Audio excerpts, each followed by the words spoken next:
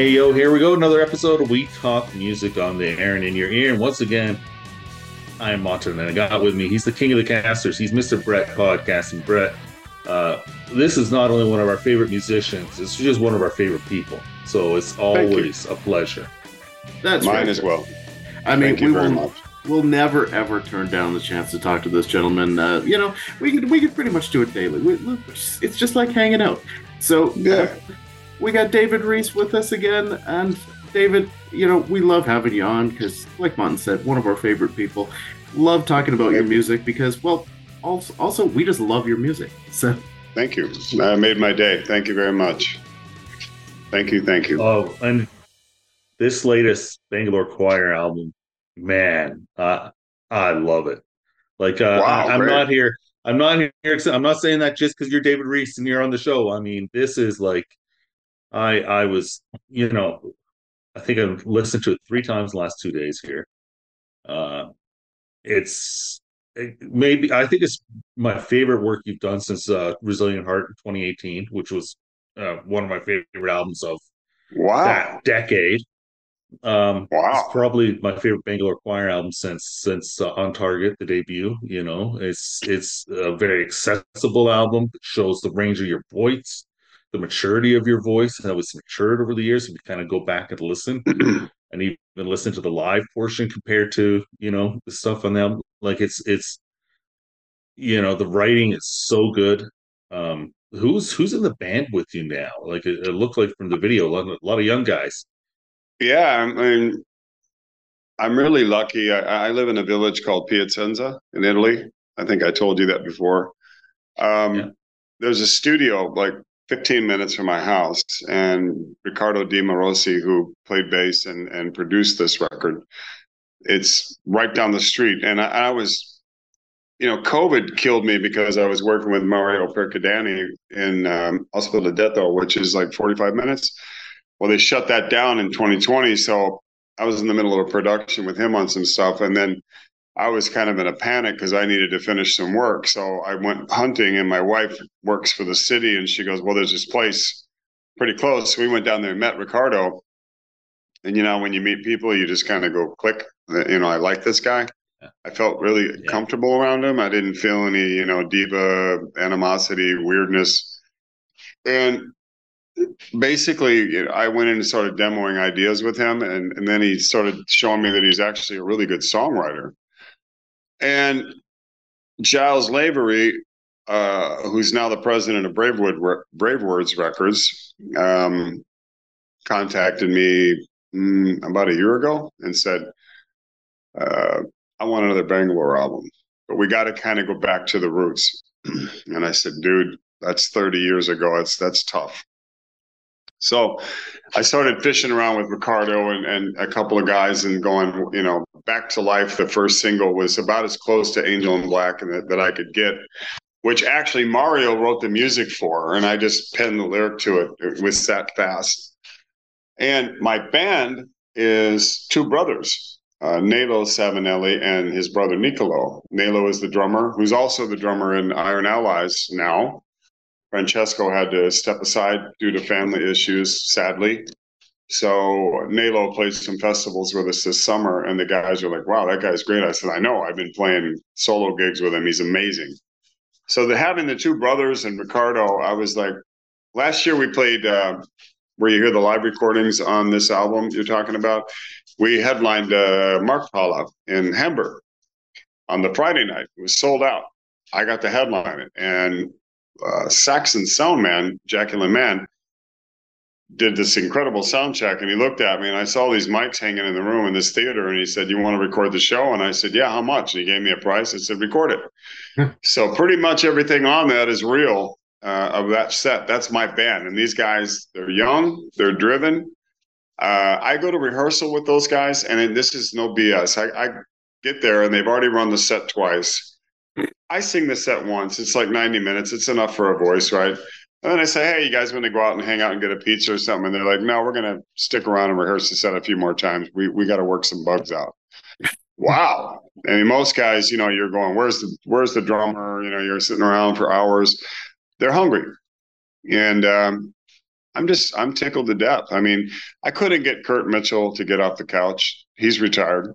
Ian Mayo contributed on this record, actually, though, from the old Bangalore, Back to You. He wrote the music for that. I reached out to him. I said, "You want to write?" And he's like, I'm kind of doing television now and stuff, but I got an idea. Jimmy Bell. I don't know if it's Autograph anymore. I've been reading some stuff, but Jimmy contributed to a song. And then my friend, Christian Tola, he contributed some music. But yeah, it seems to be, I'm hearing this a lot. People are going, "Hey, you kind of nailed it with it." And then I did the cover of Nazareth, Love Hurts at the end. And originally I was going to do in the slow tempo, but then I said, let's double the time and give it that Billy Idol kick. You know what I mean? And I went in there and sang it in one take. And Ricardo looked at me and goes, "Dude, I think that's a take." And I'm like, "You think so?" I go, "Good," because my voice is blown. I'd sang like a song already that day. I said, "Let's try Love Hurts," because it's in outer space, the range. And he hit record and I just ran through it. And he goes, "Man, I don't think we need to fix it." So, yeah, we've done a lot of shows together with those guys. David Reece solo, or David Reece and Bangalore Choir. We've played Bulgaria, Germany, Switzerland. And they're just a real joy, man. And they're just fun to be around. Nobody parties. They just want to play, Niccolo is a little wild with the girls, which is fine. The girls see him and they lose their mind. He actually is the musical director for we have a woman here.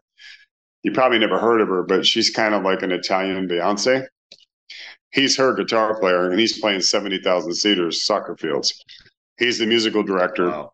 And he's kind of like I'm scared somebody's going to hear him and take him from me because he's that good. I wish him the best, but it could happen, I mean, I actually sent him to Spread Eagle. We're searching for a European guy, and I recommended to DeLuca, check out Niccolo. He could do the European leg for you guys. And he was like in the top 3 they were looking at. So I wanted him to, get a chance to go tour a little bit when I'm not, But I hope I answered your question, but that's who they are. I mean, they're just fantastic people. And Ricardo is young, hungry producer. Him and I have written I actually just finished a new solo album, guys. Oh, yeah. I have. I mean, I wrote it with Ricardo. I mean, him and I started. I mean, I've really been on a Chris Cornell kick the last couple of years. Believe it or not, I love Chris Cornell and I love Sabbath and I like that 70s stuff. So and he looked at me and went, "Oh God, Chris Cornell. He comes from that generation, So we just sit down and we plugged out about 20 tracks, and there's 12 on it that I like. So right now I'm submitting it to labels, hopefully get a reasonable offer to release it. I don't know when it'll come out, but that's in the can too. Wow. We work awesome. nonstop. And I just finished Saturday. There's an artist named Stefano Viana in Italy, a guitar player, and Francesco Giovino played drums on this. And I had sang all the songs, and then one day he called me and said, "Dave, I think you can sing it better." And I'm like, "What?" Okay, well, let's talk, And so he compensated me for it. So I just finished that Saturday afternoon with Mario Percadani. He wanted Mario because Mario is more of a pop guy. And I finished that record. I don't know if he has a record deal or what, but the songs I kind of listened back the other day with my wife and I said, this would be a great Bangalore record. She goes, "You're right." Nice. I said, and this is like, I didn't like it at first, until I started re-singing it and going, really putting more into it and really doing the layers of harmonies with Mario because he's a psycho with that stuff. And I listened back and went, this could be, So maybe that's the next one. I don't know, but I've been a busy bee. But I mean, you wouldn't want it any other way, right? I mean, Well, there's that fine line, all these guys out there, these haters on the keyboard warriors. "Oh, Reece is doing this, and Reece is doing that." You know what? I'm a working guy, and I could focus solely on myself. Or when the phone rings and they offer me a decent wage and I'm able to write the songs with them, why would I say no? I mean, look at Jeff Scott Soto. I mean, Jeff's doing 10 different tours every year with different bands. And I mean, I completely admire him Blaze Bailey, these guys nonstop. I mean, it's like if the work's there, I'm going to take it if I like it. Mm-hmm. Well, But I kind of exactly. first. I mean, I'm not going to go whore myself out for a few €100 just to make a few bucks, because then that hurts you. Yeah, because your voice is still your brand. I mean, that's the thing, right? You do have to protect your brand ultimately. Yeah, and you don't want to step too far out of the box. What people expect from you. Now the Viana record I did is I would put it up against center mass right now with a few tweaks here and there, but uh, yeah. I mean, Bangalore Choir. I mean, I mean, that record. It's the weirdest thing. I mean, when I played Firefest in 2010, the rule was 3 original members have to be on the stage. So I convinced Curtis to get off the couch and Danny to get off the couch.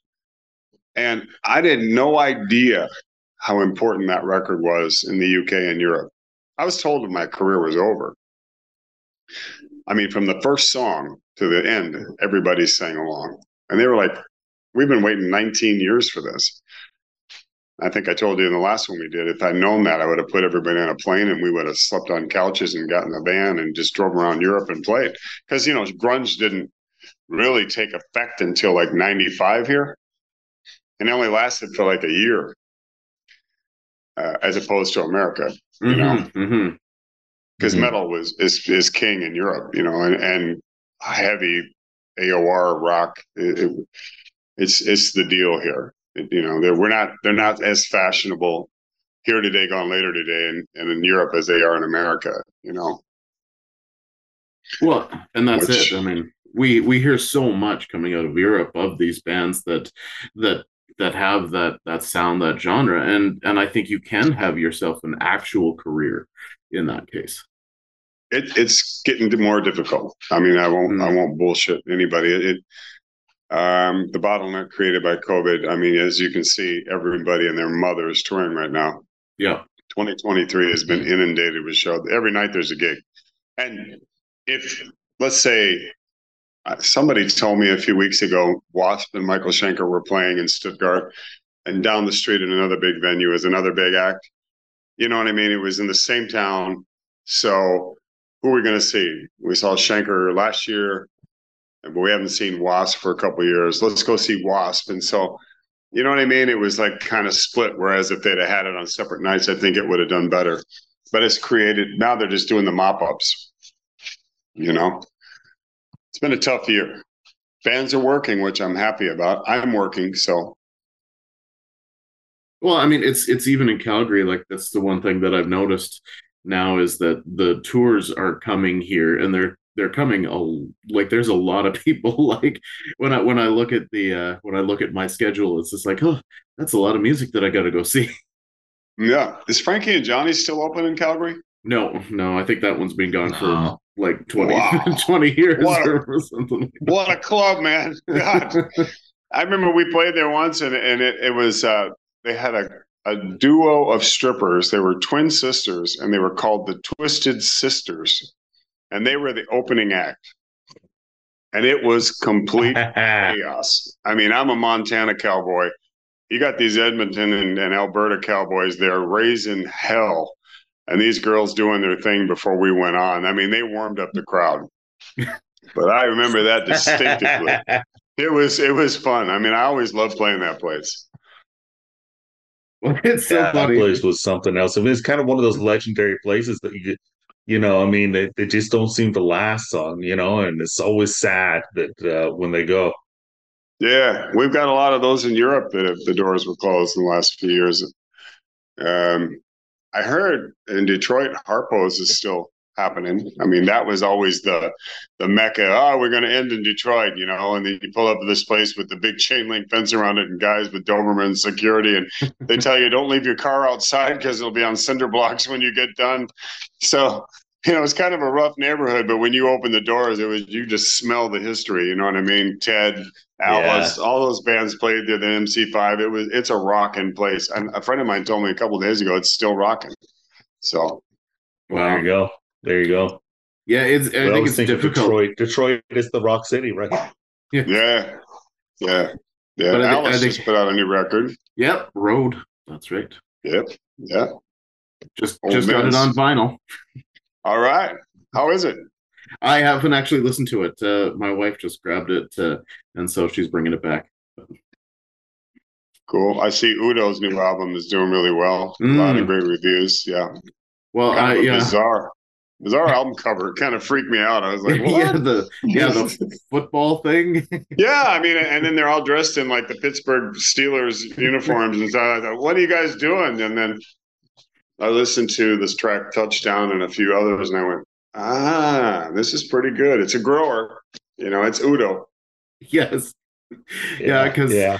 I noticed that he's doing like I got excited because it's just like, oh, he's doing a North America, US, Canada tour, and I'm like, oh, is he coming Yep. back here? And then it's just like, no, of course not.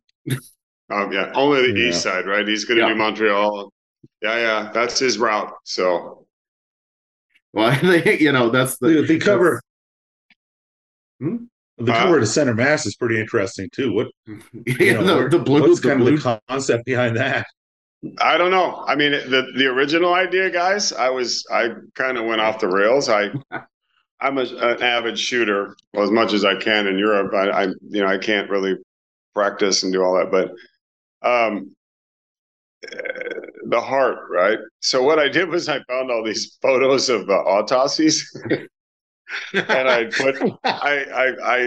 imposed the reticle on the open cadaver, the heart, and I sent it to the record company. And they said, "Have you lost your friggin' mind?" I'm like, "Man, it's cool." And they're like, "No, it's not." So this cat out of England, Herbie is his name.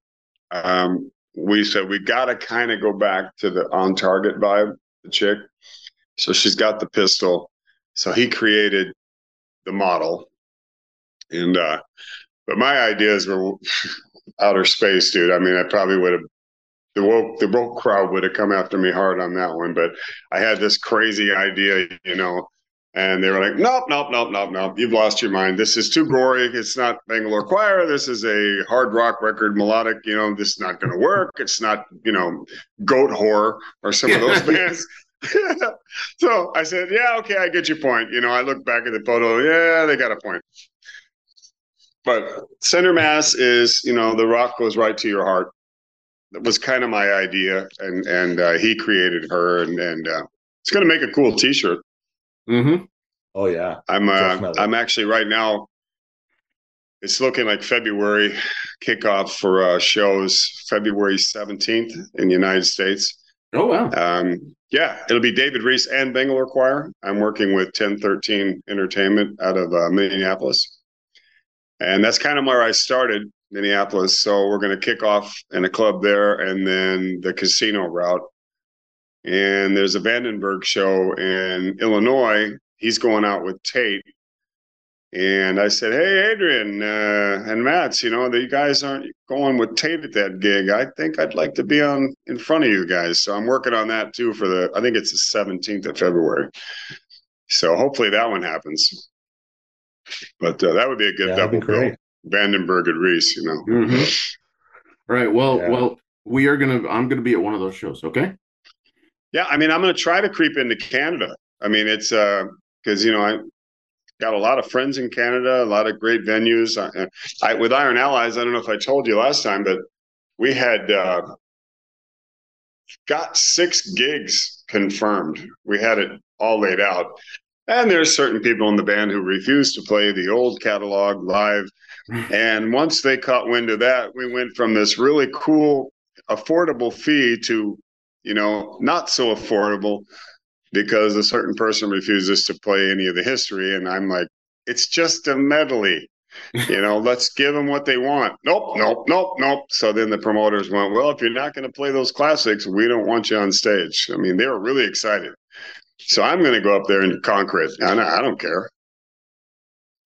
Well, absolutely. But yes, I mean, it doesn't. I play Eat the Heat. I mean, live. I mean, I play Generation Clash. I play D Train. I play Ecstasy. I play Hellhammer every night. I mean, it's part of my history, so I'm going to play it.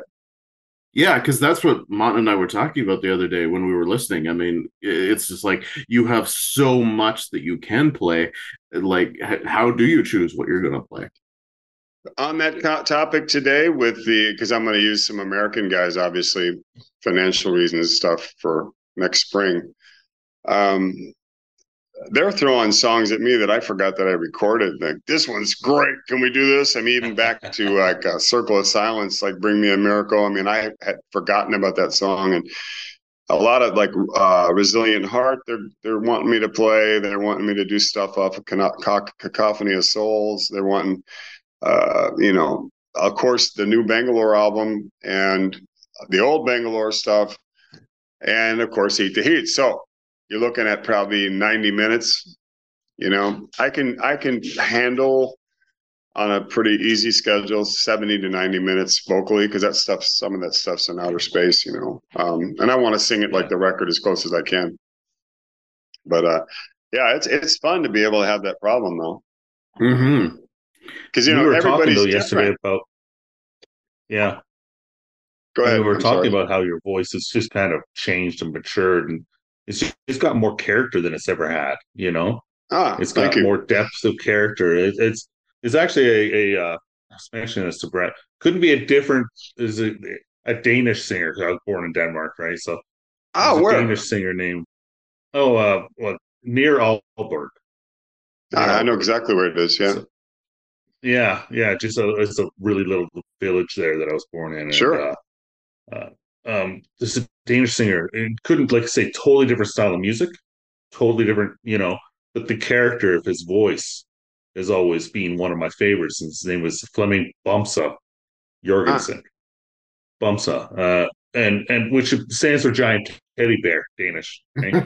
So he was like a big dude, but very different style. But just the character of his voice always carried you and emotionally brought you in.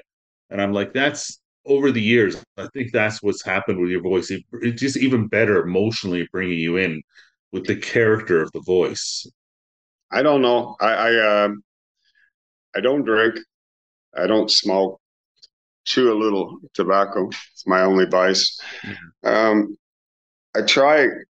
It's a muscle, right? So you got to sing all the time. I'm not one of these guys that'll take 6 months off and then go rehearse and get my voice kind of in shape and then do a tour or a record. It's like I'm always singing. I thank you for the compliment. I have lost, some range where I can't hit those notes like on Eat the Heat like I used to, but I have a way of maneuvering my way to them to where they're acceptable live.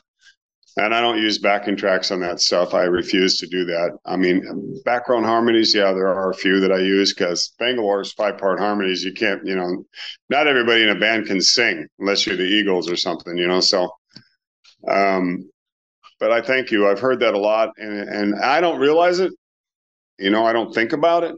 Um, the other day in the studio, Mario said to me, "There's a certain cadence in your voice and a distortion that when you're not over singing and you're not under singing, it's right there that he captured on this Vienna stuff." And he's like looked at my wife and Stefano and went, "That right there is what I love about his voice." And I don't hear it, but he hears it. And then my wife goes, "Yeah." But I'm blessed to be able to still do it. You got guys like Glenn Hughes and Paul Rogers and stuff. And then that's always a singer's biggest nightmare. I mean, when is it going to stop? And if it does do that, I'm going to step out gracefully because I'm not going to go out there and hack through it like some singers we know that are doing that. It's embarrassing. Sadly, yes. Yeah. I mean, Yeah. I'm not. We don't need, yeah. Yeah, Well, we don't have to because drop names. We all know who they are. But I yeah. mean, it's a Yeah. money grab, and I get it. But I'm not paying $200 to have a cat squeal in my ear. When I Well, remember the glory days, you know what I mean? When I'd go to a show and go, God, that guy just ripped my head off. So well, and nowadays it's captured on YouTube by 1,500 people.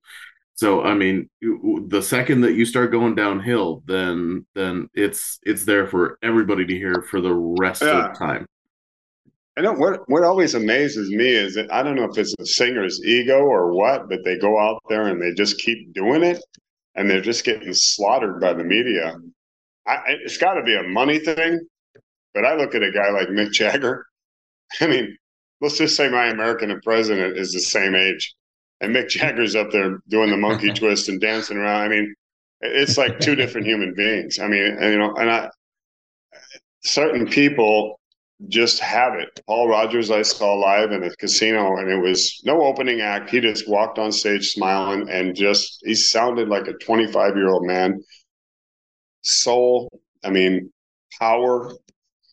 I said, I got it. And then I went to see a pretty famous band the following week at the same place, and I left after 3 songs. It was painful. Like, you need to put the microphone away. You've made the money. We don't need to see it. I mean, bow out gracefully. I mean, look at this guy, Dino Jalusic. I mean, he's the new kid on the block. Mm-hmm. And that's one thing about guys my age, which is, as a singer, you know, it's I don't know if it's a jealousy thing or what. You know, time gets us all. But there's the new front line of guys that are stepping up. There's some great new young singers, and Dino he's kind of the top of the hill right now.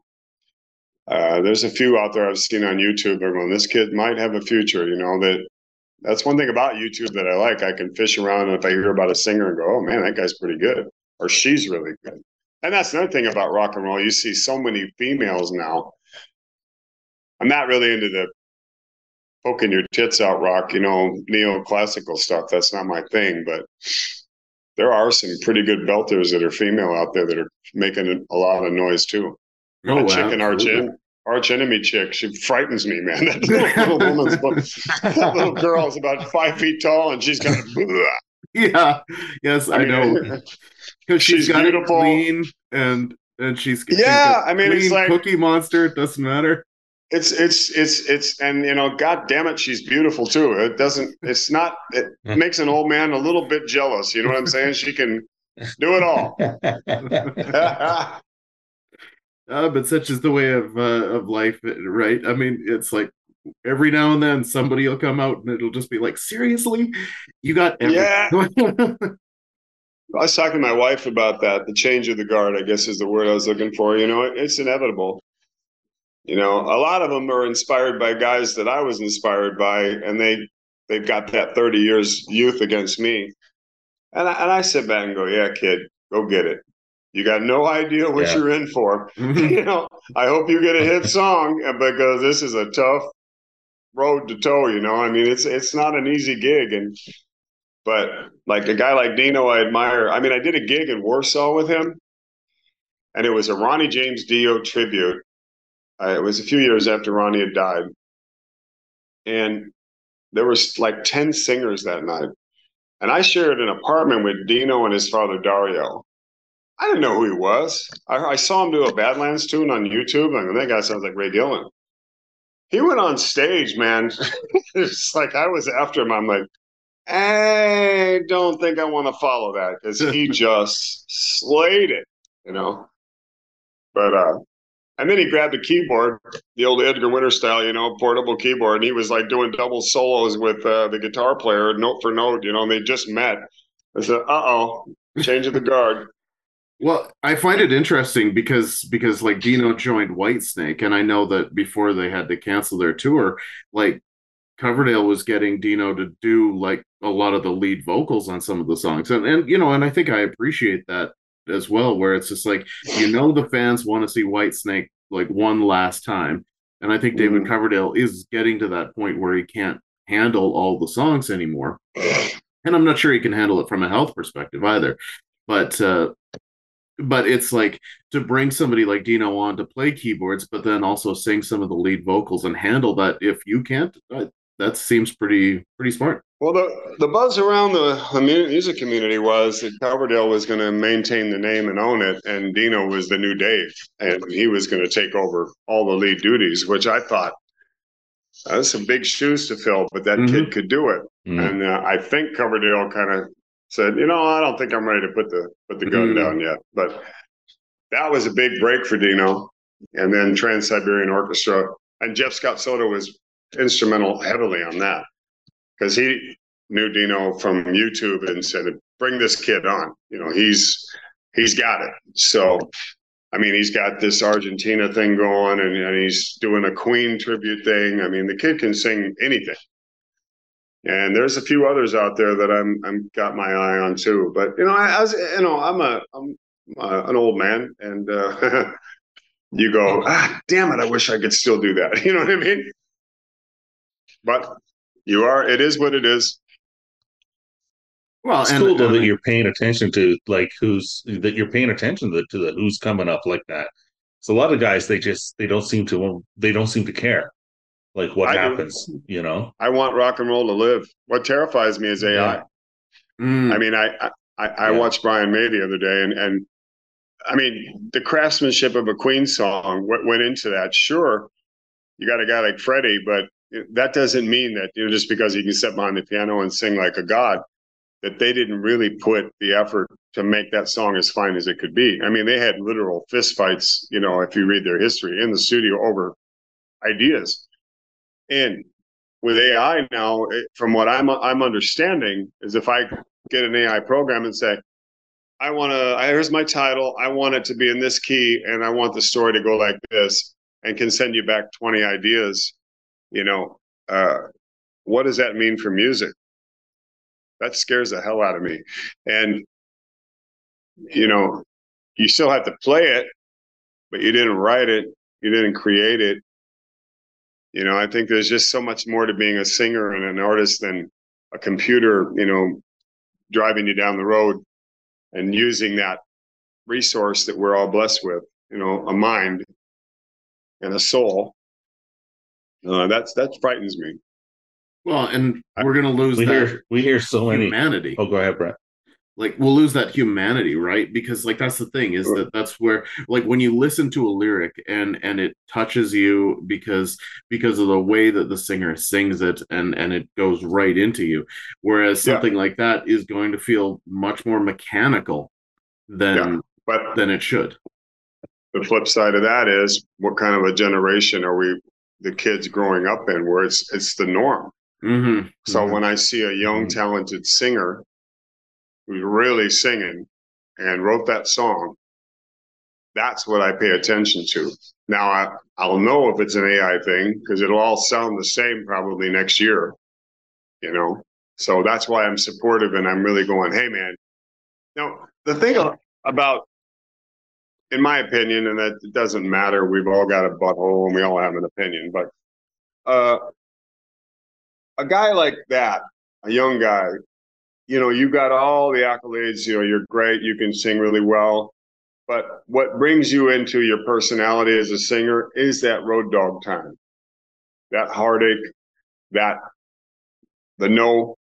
door slammed in your face, the canceled gigs, the flu, the band's breaking up, all that drama kind of creates an identity.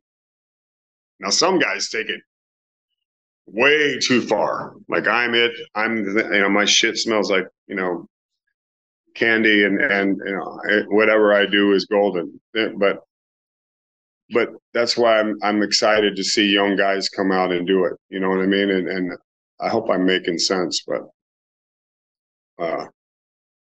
when I see Paul Rodgers come out and sing at his age, it's just, and Tom Petty, that guy could say more in 3 words than I could say in 10. You know what I'm saying? Those lyrics are deep. And the Wildflowers album, I don't know what was going on with that guy during that process, but he really, Crawling Back to You, songs like that. And it's amazing to me. I'll sit and listen to it and go, God, it's so simple, but it's brilliant. Those lyrics make you want to cry. They bring you back 30 years, like Greg Allman would do to me in the Allman Brothers.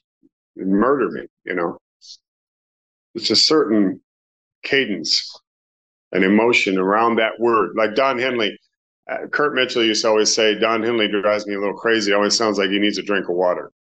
But he made a point to me about as a singer, that Don Henley has this magical ability to put breath around the note when he's singing. There's an air around that note in the middle. And that's what makes his voice so attractive. Plus, he's an amazing songwriter. But you know what I'm saying? There's just some sounds, Mhm. you know, that a lot of these bands that you see now that are here today, going later today, you know, they get on these TV shows and they get a record deal, and you forgot their name the next week. You know, I think that really hurt the music business. These talent shows didn't do anything for music. No, So it's a crash. So many of these guys that I listen to that are my favorites, they don't have the best singing voice, but they're telling the Right. best story, They got you character. know? Yeah. So who are some of your favorite singers? I'm a huge fan of John Hyatt, for instance. Bingo. yeah, You know, Excuse me. and I love Lyle Lovett. So Oh, it's give me a like, break. Yeah. I mean, genius. I mean, that's a character. I mean, physically, vocally, everything about him is a full Mhm. package. Yeah, And people for me are like George Jones, Conway Twitty, um, going back to my roots as a country boy in Oklahoma. I grew up on that stuff, and I can listen to it today and be brought to tears. Merle Haggard, uh, Blaze people Foley is like one of my favorites. who? Blaze Foley is one of those old school Oh, country are you guys. kidding? Do you know him? Yeah, Yeah, just love. I mean, and You then know, this new guy that's out there, he's got the long hair and he sings like, what's his name? He got the real low acoustic guitar and he's on everybody's band now with the real long hair and beard. He's a famous country singer. That guy. And then this Teddy Swims guy. Have you seen him? He's a no. Teddy soul singer. Swims. Teddy Swims. Google that guy. He'll sing. Yeah. I Can't Make You Love Me If You Don't. Bonnie Raitt. He did the cover of that. It just, oh my God, it floored me. wow. And he was doing covers on YouTube for years, and now he's got his own band. I mean, this guy, woo. But you're right. It's a character and a tonality. You can be an average singer, but it's what you do in that song. And maybe that's where I've gotten. When you said earlier, I maintained it. I'm more focused now on being a songwriter than I was maybe 10 years ago. I don't know. I'm writing a lot lately, and I find my lyrics are looking in. Maybe I don't want to get too deep about me, but I'm a very observant person. I'm affected by what goes on around me. You can say something in this podcast, and I might write it down and start a new song. But I mean, and that's probably why it's hard for you to go back to Bangalore Choir, because I mean, it's in that regard lyrically, just because it's like you don't write songs the same way now. Well, what happened was after Accept kicked me down the road, I went out to LA with On Fire. My name was known, and I'm going to get signed, and I'm going to do this, and I'm going to do that. And then Howard Kaufman signs me to management. I'm staying at Stevie Nicks' house. I mean, I'm demoing in her home studio.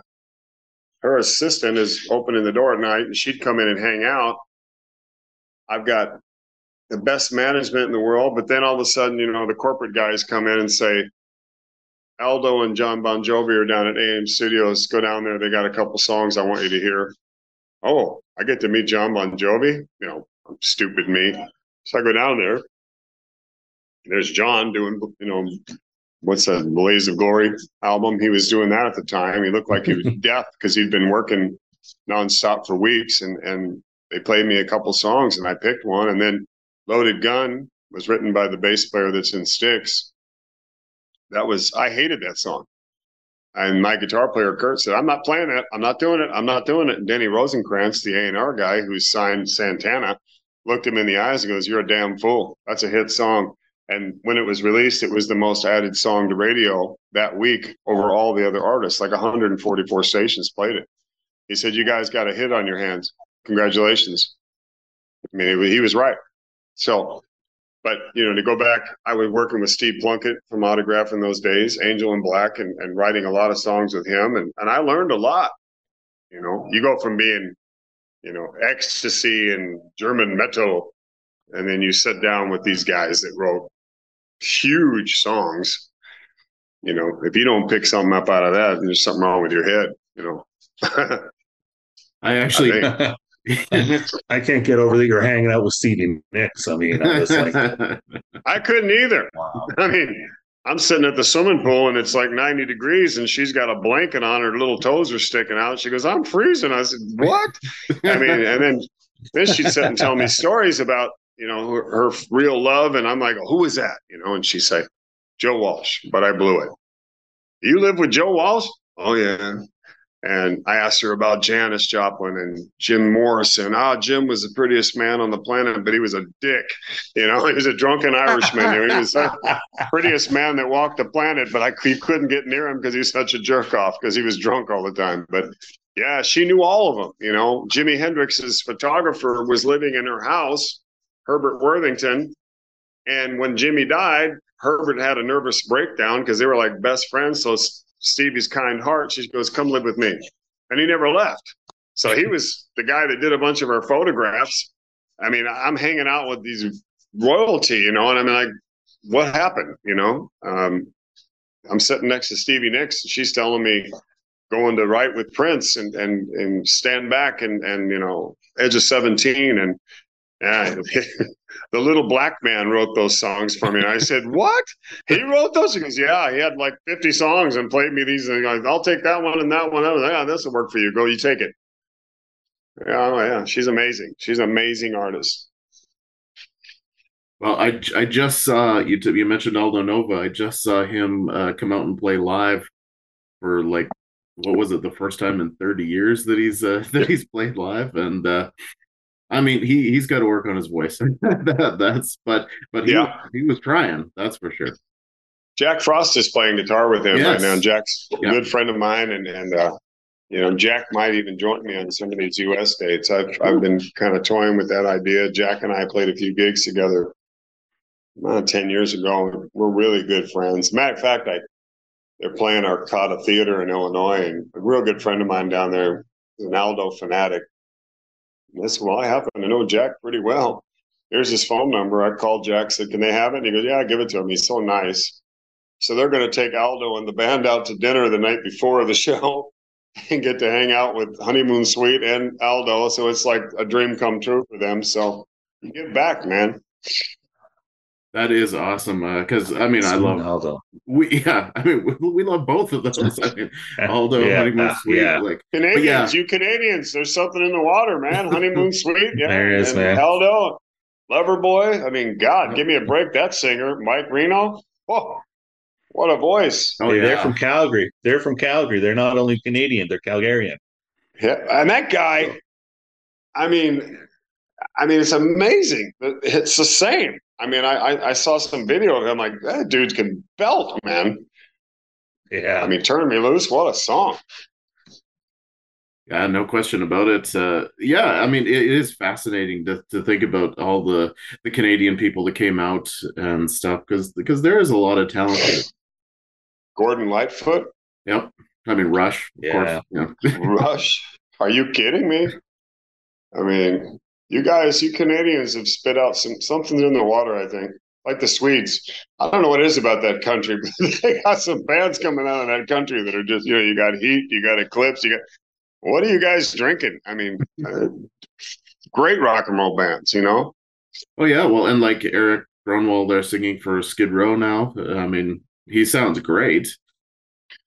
I mean, I don't know where he gets it, man, but he's like a little chimpanzee on stage, and I'm glad they finally got somebody that works for the band, The Skid Row's a damn fine rock and roll band. I mean, I don't care what anybody says. And that kid just fit right in. First tour, with the Scorpions. Not a bad way to kick off your entry into Skid Row, right? 10-day residency in Vegas. Boom, there you go, kid. And we just talked to this young band called Wings of Steel. Their lead singer's Swedish. And it's just really a duo. These kids are good. Yeah. Real good. Wings of Steel. Like, and you're like, I mean, it makes you feel good for the future of rock and roll when you hear a band like this, and you hear this kid sing, and and they got a good head on their shoulders. Yeah, I mean, they watch us fuck up, I mean, us old timers, and they're fans of ours. They'll come up and say, "Oh, I love this, what you did." Well, I don't know who this kid is. And he goes, "I'm the singer of, say, Wings of Steel," just as a topic. Yeah. Oh, I've never heard of you, but good luck, kid. And, he's all excited and, the passion is there. And I'm like, you know what? That's what it is. I had that. I still have it. It's just more of a maturation thing where is this song any good? I kind of is this and that's my biggest problem. I mean, the thing I don't like about the digital age is the old days we wrote songs in the hotels and we go play them live, and then we book studio time with our peanut butter and jelly sandwich money and go record 2 or 3 tracks, and then we play 350 shows a year. And now, you're getting files and you don't even know the guy, which is why I really like this band here, because I can see all those guys right now. I could call them and said, "Meet me at the studio." And if they're free, we're down there jamming. And we kind of work parts out. If you'll notice on the, Center Mass album, a lot of that stuff is me sitting with Nicolo and Ricardo and us, discussing the song, how we could embellish this, blah, blah, blah, blah. It's a lot more. Plus, we're playing live together, whereas a lot of these bands now are just internet bands that, get a contract and a little bit of money to record at home in their bathroom. Yeah. Yeah. I like to put the band and put the song in your feet, because what I realize as a singer also is that when you make a record and then you go out and play it,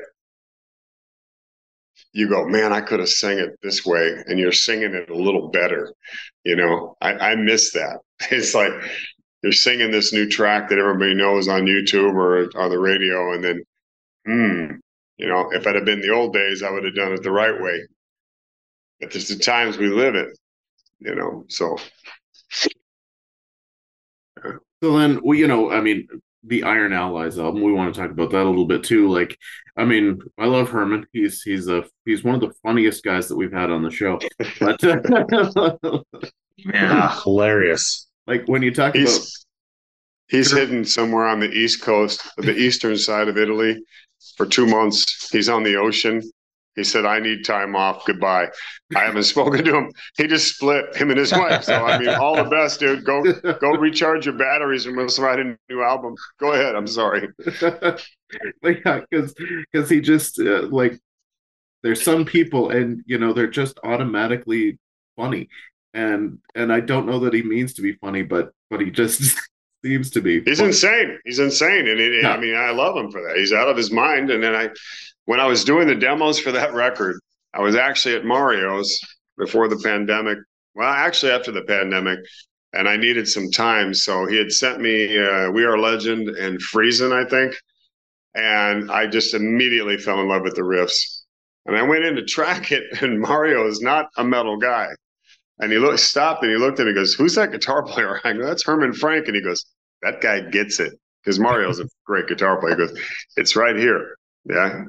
And it's sad because in Accept, it's always the spotlight on Wolf, but the contributions that Herman applied to those songs really stand out. Restless and Wild, those records, I mean, there's a lot of Herman in there. And, he was overlooked. You know what I'm saying? And it's a tragedy.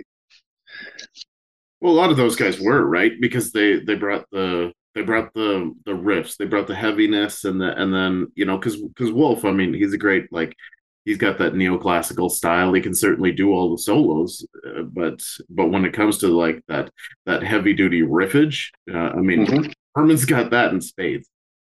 It's spades. His solo albums with Rick Altsey. I mean, you listen to Two for a Lie, that record, and that kind of stuff. You can tell that he was an impact on those Accept records.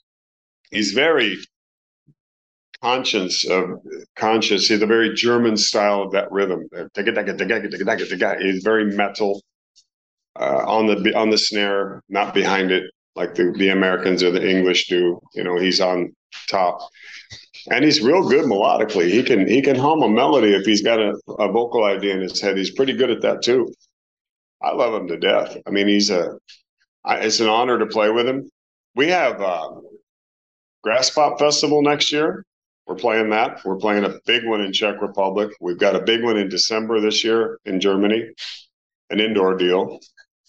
Um, a few others. We've got an agency out of Austria that's booking us, and the two of us, the history kind of helps, kind of like Peter going back to UDO. Mm-hmm. Great move. Yeah. Brilliant move.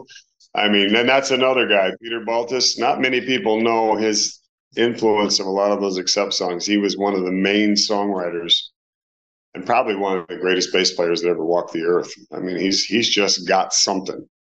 Kind of like we were talking about with singers. There's certain players that have that thing, And having Sven, Udo's son in the band, another great thing because he's young and he brings in that, I don't want to say industrial, but he's got that youth metal hunger, behind the kit. Yeah. So, yeah, those guys are, let's admit it. There wouldn't be a Metallica or a Megadeth without Accept. Let's be honest. I mean, they were the pioneer. They kicked it open with Fast as a Shark. I mean, every metalhead that bought that blood-colored album, I mean, we were all like, what is this? Yes. I mean, they paid their dues. They had some great breaks, though. In the beginning, they opened for Priest, Kiss, Motley, Iron Maiden. I mean, they had a great door opener to really open that band's doors. I mean, they deserve all the credit they can get.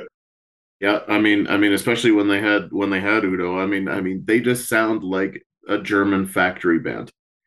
Like it's a Panzer. It's a Panzer.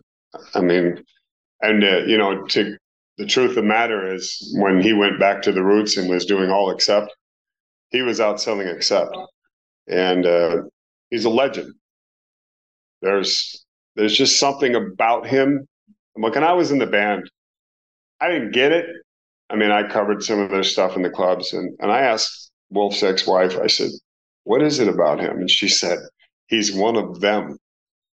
He's the industrial factory Southern German guy that everybody can feel part of. He's one of them.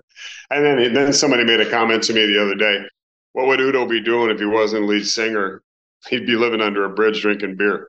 I mean, that's what he's made to do. He's Udo Dirkschneider, and I nothing but kudos and respect. He's 72 years old, and he still sings 7 days a week. And when I toured with him on the Steel Factory tour, he had a bone infection in one of his legs and was walking around on a cane. And the doctors told him in Spain, you need to go home, take these antibiotics. I will never cancel. So he did the tour in total agony, refused pain medication. And I think we were playing Hamburg, and the stairs were really high. And he had that cane and was going on stage, missed the top stair, face planted on this hard wooden stage, right on his face, walked out on stage and did the gig. I saw it happen. I thought it knocked him out. They just picked him up and he walked out there. And I mean, and he said, did you see that? I said, dude, did you break your nose? No, my nose is too big to break. I've got a lot of fat on my nose. And he starts laughing, Unbelievable. Yeah. Face plants, dude. I mean, and then right after it happened, of course, all the promoters and everybody running around with these LED lights on every stairway. Like, the stairs are black. There's no lights back here. It was bound to happen. He could have really hurt himself. But after the gig, I'm walking around going, who lit this place up? Oh, yeah, because Udo fell. Okay, I get it. It'll be one of those moments when Udo dies. It'll actually probably be more of a shock than anything. It'll be like, what? There'll be an Udo Dirkschneider day in Germany. Yeah. I mean, he is. Yeah. I mean, the people love that guy. I mean, he's been doing it since like 1973. Him and Michael Wagner were in a band together, the producer of Balls and those records. Michael was the guitar player. I mean, that Accept was Udo's band. He came up with the name. He did all that. Yeah, it's crazy to think that I mean, he's out there. I mean, that's the year that Mon and I were born, and that he's doing it. I mean, Peter Baltus made a comment in one of the interviews I read. He said, when I went back and worked with UDO after I left Accept, he said, I was freaking out, going, what am I doing? And he goes, the first chord And the reaction of the audience looking at Udo, he goes, "Now I know why." That's what he said. It was a great compliment. He said, "It just, boom, it's Udo. And the people love him. He's a legend." And he said, "I was kind of freaking out, in rehearsal going, oh, is this the right thing to do?" And he walked out on stage, and from the first note, he said, "It just, the energy." So it's funny because you look at him and people don't know him. If they don't know him and they hear him, it's always that voice is coming from that guy. Yeah. Like it's just it catches you off guard even after you see you look at it and you go, that voice is coming from that guy. And the funny thing is, I mean, he can have 104 temperature and sing like that. I mean, when you go backstage, he's playing Candy Crush on his phone, and it's like he doesn't warm up. He just does a shot of vodka and walks out every night and sounds the same. And there's no backing tracks. I mean, it's Udo, and you're like, he's bulletproof. He's one of those guys that just gifted. Like Brian Johnson. He's kind of gotten weaker in the age, but he's kind of another one. It's like scream your head off like that for 50 years. I mean, it's insane. Yeah. No, it truly is, because most people, I mean, they're gonna totally wreck their voice within like 5-10 years and then be done. Yeah. I mean, can you imagine standing in your living room and screaming for 2 hours a day for 10 years? Well, Think about it. And Tom Kiefer talks about how, he ruined his voice. He had to relearn to sing completely differently to do what he still does because he ruined it, Well, I mean, they slugged it out in the clubs for years. Rebuilt it from the Yeah. And the surgery they did actually made it worse when they tried to fix his voice with the inject. They actually said, "You'll never speak again." And now look at the guy; he's killing it. Mm-hmm. I always loved Tom. Yeah. I think he's a rock star and a half. I mean, that guy's got the Steven Tyler kind of vibe with the low hanging Les Paul and the old Firebird. I mean, he's just got this groove about him that I love. Well, and I mean, his guitar playing too is spectacular.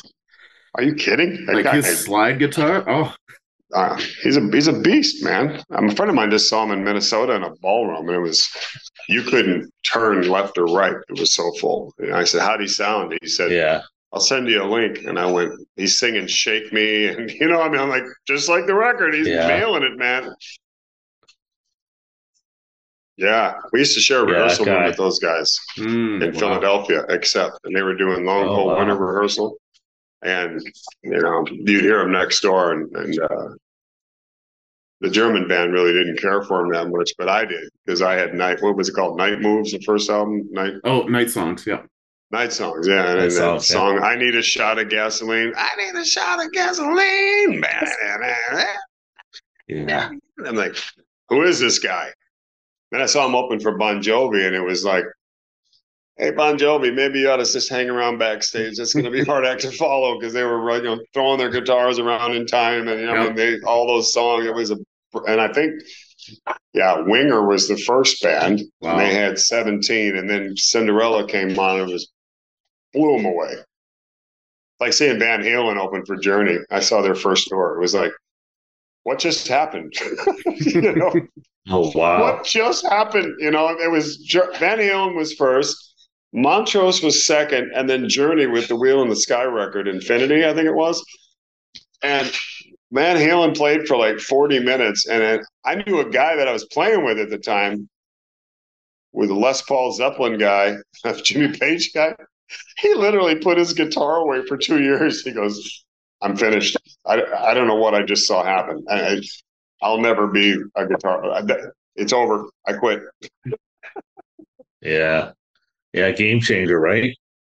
Oh, and Wolfie. I mean, look what that kid's doing. Mm-hmm. I mean, he's awesome. What a songwriter. I mean, that kid's got, the DNA, I guess, but I mean, I admire him. I mean, he's Lizzie Hale, Hailstorm. My wife's a huge fan. Turned me on to Hailstorm. That girl can squall too, man, and she can really play guitar. Fascinating. It's so fascinating. Yeah, she did a song. She did "Nobody's Fool" with Tom Kiefer, and it's like a duet, and it's just like mind blowing. Yeah, it's sick. Yeah. I mean that is up there, man. I Yeah, mean, yeah, it was yeah, great there's stuff. like I said, I mean, I'm not gonna criticize only people that I'm gonna criticize, and everybody knows who they are, is the ones that should put their hat on the wall because they've had Yeah, 40, 50 years of an incredible reign. Go out on a high note, like Steve from Kicks. I mean, this is it. He goes, I don't want to suck. I want to do it right. I saw Kicks in the clubs, and I thought, man, this band is going to break huge. They never got that over the finish no, line, but they've always been a kind of a mainstay rock and roll band. And it's like Cheap Trick, Robin Zander. There's another Mhm. guy in his late 60s that's still singing his ass off. And another girl that I really like is Chrissy Hine from the Presenters. Right. Yep. oh yeah, of Fantastic, course, yeah, fantastic. Opening for Guns N' Roses right now. It's crazy. That's crazy. Yeah. Yeah, because I'm gonna go see Guns N' Roses. But I mean, I've heard that, weird things about Axel, and that he's pretty close to shot too. So Yeah, it was painful to watch the Lisa Marie Presley tribute when he played mm, piano. But he was on tour. It was an early day. I'm a singer. I know how it is. But there's a thing, the it factor in rock and roll. You talk about less quality singers. Some of them, they're Axel has the it factor, and it's undeniable. You cannot go out and sing for AC/DC, yeah, and do that with a broken leg, and then go out and do Guns N' Roses selling out 80,000 seats. There's something about it, you know. I admire him as an artist, but it's got this it thing that it's hard to put your finger on. well, It's and I like some mean, bands. When the stars line up, like say Four Guys, The yep. Who, Led Zeppelin, The Rolling Stones. There's something cosmic about it where there's a thing that just sticks. Yeah. Well, I mean, and it's like, and it is unfortunate that Mick's not with Motley Crue in that regard. But like, when you think of those four members of Motley Crue, I mean, it doesn't, whatever they sound like now, whatever they don't do now, it's like they had a magic from being together. And And that when, nostalgia is endearing. It's lasting. And people are willing to go, Vince can't sing, but it's Motley Crue. mhm, mhm. That to me, I'm a little bit on the fence about that, but you're right. There's something about those four maniacs on stage that touch people. Yeah, You know, because they didn't have to be well, neither were the best at none were the best at what they did. no, look at Aerosmith. None of those guys but Tyler yeah, are like proficient, excellent musicians. But there's something about the chemistry of those. Well, now without Kramer, but Yeah. those songs, Steven Tyler's personality, his voice, it all just sticks. Yeah, and Well, that's timeless. and Joe Perry has that cool factor because I mean Joe Yeah, he's Perry got the is Keith Richards down to a yeah. T, man. I mean, the guy Yes. came out with the blonde streak. I mean, everybody was like, Keith Jr. And they were kind of like the American Rolling Stones in the beginning. But they kind of morphed into their own thing, Aerosmith. You know, yeah, I read that Jagger, amazingly, I was watching Keith Richards the other day, and they said that guy, they have a trailer that's just a gymnasium and a dance studio. He does an hour and a half calisthenics and workout, and then he does an hour and a half vocal warm up every day. Wow. And they say he runs about 20K on stage per night. 81 years old. yeah, I mean, if yeah. yes, I mean, we're I'd like to still everyone's be mobile at everyone's looking. 81. Yeah, no, Yeah. everyone's looking at Tom Brady and like, oh, look at Tom Brady playing to like in mid 40s and the diet he had to maintain and the workouts he had to do just to be able to play to the mid 40s. And it's like, yeah, Mick Jagger is doing the same thing, and Well, he's almost twice the age. well, I think that goes back to your original thing about voice. You know, are you are you in this? You know, are you for real? And I want to consider I'm for real. I mean, I will say that about myself. I mean what I sing. And I'm learning more about it the older I get.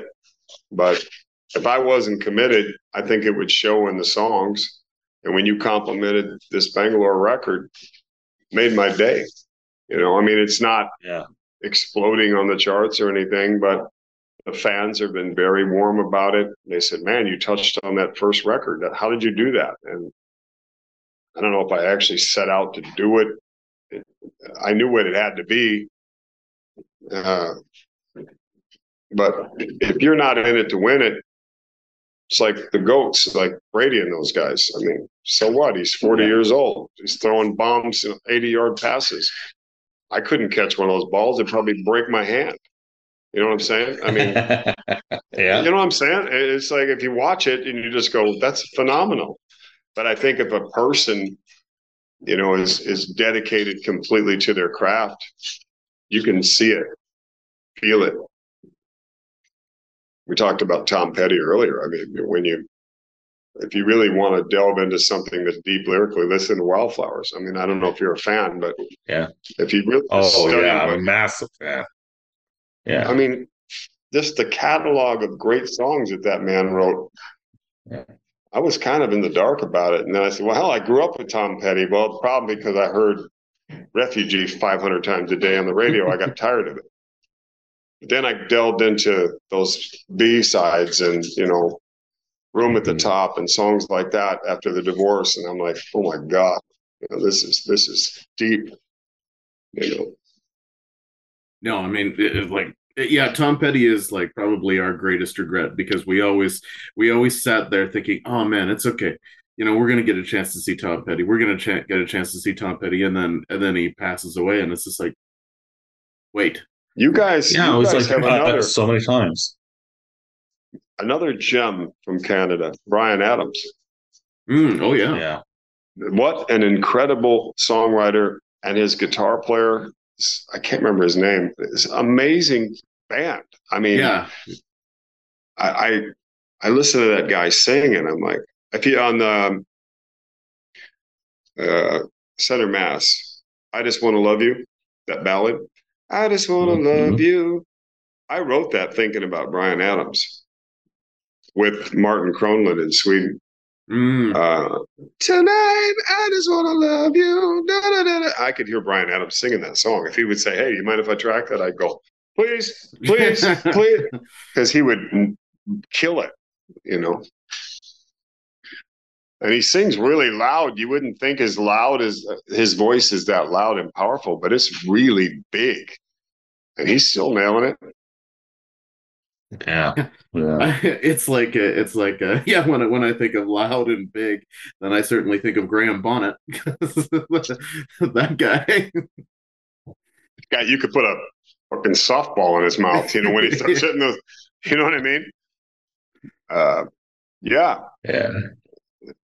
He's 78 years old. I know. It's so yeah. I mean, and that's going to be the interesting thing about the new generation is like, you guys there?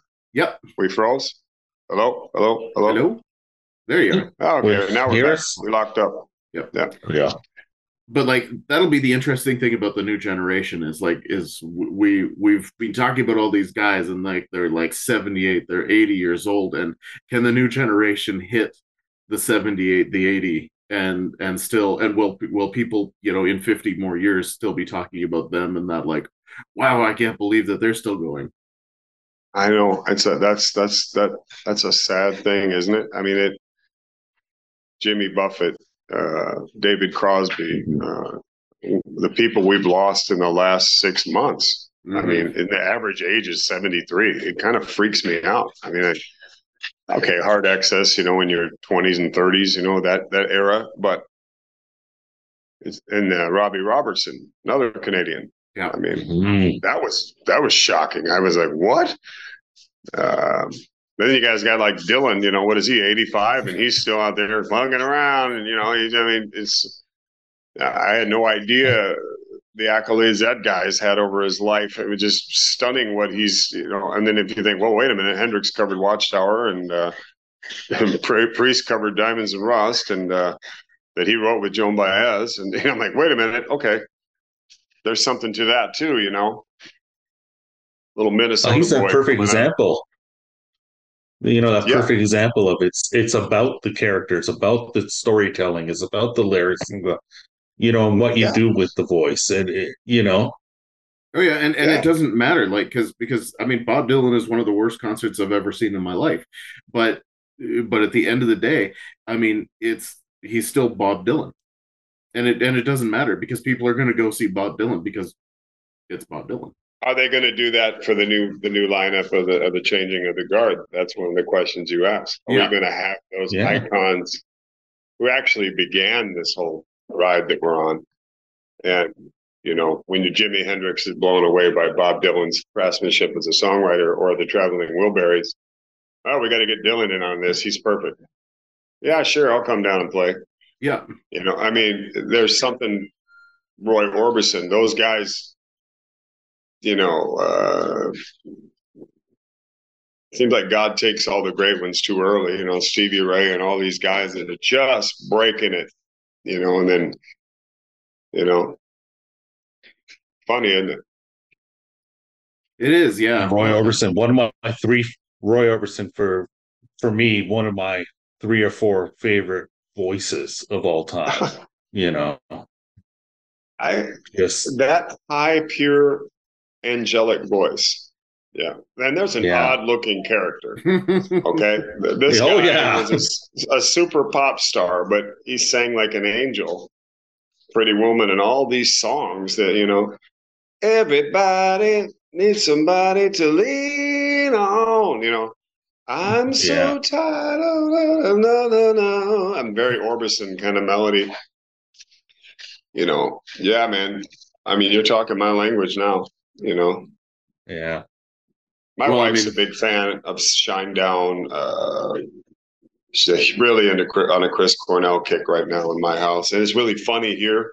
The young people, 20s, are going back to Soundgarden, Pearl Jam, Nirvana.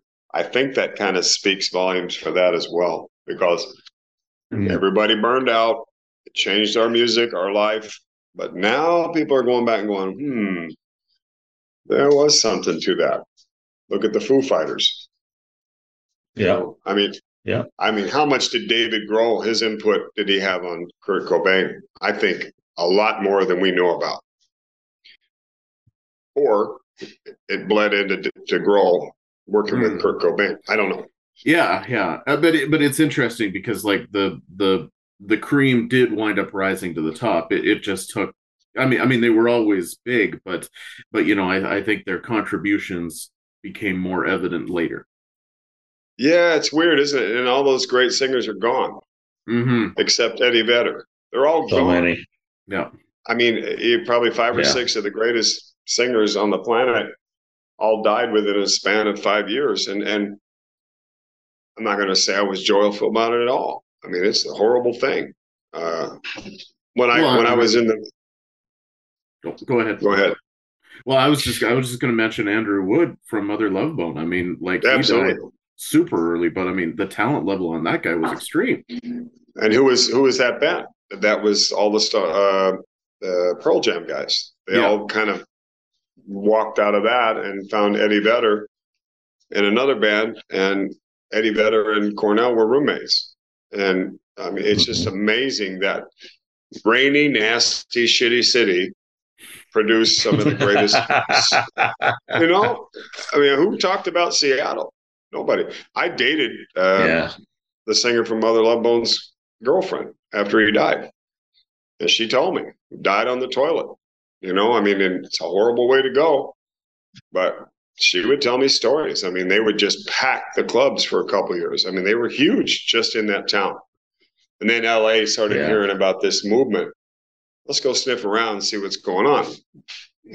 But I find it ironic now that I can sit in a room and my wife, she's close to my age and playing Audio Slave and Soundgarden constantly. So it's rubbing off on me. I'm going, man, that guy was unbelievable. unbelievable singer. Chester Bennington. Yeah. Oh yeah. Wow. I mean, Woo! like when I really knew Chester Bennington was a great singer, it was when I saw him just do an a cappella, I think it was, version of Adele's Rolling in the Deep just on YouTube. Oh my And God, he I saw just that. yeah, and it's just like, holy crap. Adele ain't no slouch. To cover her, That's right. takes she And takes big balls. it was just like he was doing it backstage and just kind of off the cuff. Yeah. And that tells you where he came from, Hmm. what he probably listened to to unwind and you know, get away from all that distortion in your head and all the madness, and listen to a pure angelic voice. And no telling what those guys would be doing now. I mean, Cornell was going off kind of in the acoustic, Nothing Compares to You and all those songs from Prince, and doing a lot of Lennon songs at the end. And yeah, fabulous. Respect. I bow my head to that, because that guy, forget it. Forget it. Yeah. What do you I guys mean, think? What do you think of Rammstein? I mean they're Yeah, interesting. Like, yeah. I like I know that their music is great. Like that there's a lot of songs that are great, and yet I've never really been sitting there going, I gotta listen to Rammstein. They never really grabbed me emotionally, personally. When I heard Whenever I hear them, whenever I hear them, I go, that's really good. So, yeah, it's Du just one of Hast, those things. when that came out, I thought it was Accept. It was like mm, 1990 something. Yeah. yeah. I'm driving in my truck going to work, and I hear Du Hast, because Wolf has a very deep voice. And I went, oh my God, Accept have crossed it. They've really done it. I really thought it was Accept. And that's the German, metal. And I said, oh my God, Accept. They've done it now. This is insane. Then I found out it's a band called Rammstein. Rammstein? What? Uh, they're like a phenomenon, though, around, especially in Europe. I mean, they're huge, Yeah. huge. And look at Metallica. Look at this tour. Oh yeah. Is that a testament or what? I mean, uh, playing 2 nights and a different set each night. Well, And yeah. I mean, it's crazy. And then being willing to bring out like top tier bands to open for them. I mean, which is like bringing Pantera, Pantera. bring Wolfgang Van Halen. I mean, you've got Five Finger Death Punch.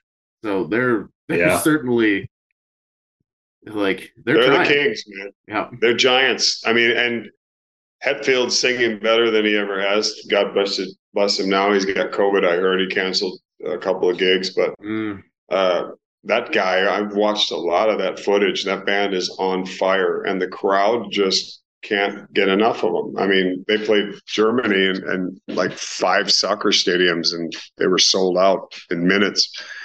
And to come out and do it again like that, and then say, hey, let's bring Pantera out, because the respect for Dime and Zach and those guys, it's just like, what a tour. Yeah. yeah, for sure. Yeah. I mean, when you think of that, and they've even added, I mean, because they've thrown in other things like cover bands before and movies and that kind of thing. So I mean, hats off to them making it a complete fan experience. Yeah, I mean, it's ridiculous, and that gives me hope.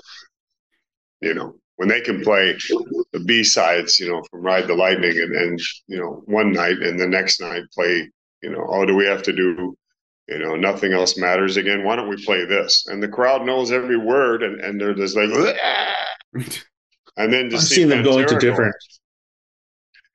No, go I've seen ahead. Metallica going to different countries where it's like, and they'll pick a band from that country and play a couple of their songs that are known only in that country, but they know them, and the crowd, Yeah. it gets the crowd going, and you just go, like, yeah, they just get it, you know.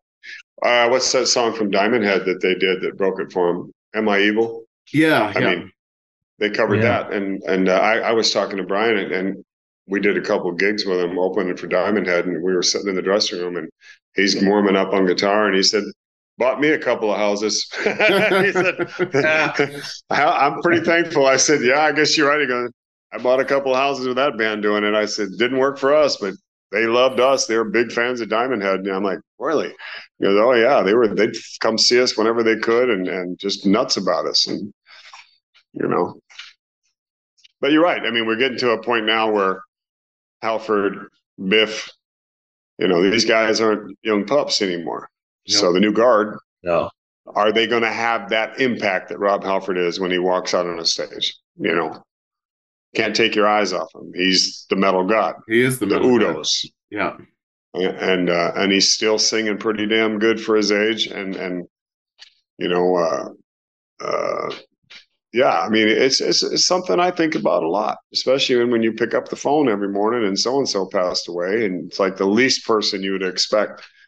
You know, it's funny because like the tributes for David Crosby were pretty strong for 2 days, but this Jimmy Buffett thing is really, a lot of people are saying, hey, this song, that song. And I mean, my manager, when I went with Bangalore, Howard Kaufman, managed Jimmy Buffett, and he told me, this office in Beverly Hills, all this staff and these lights and all these expenses, Jimmy pays for that.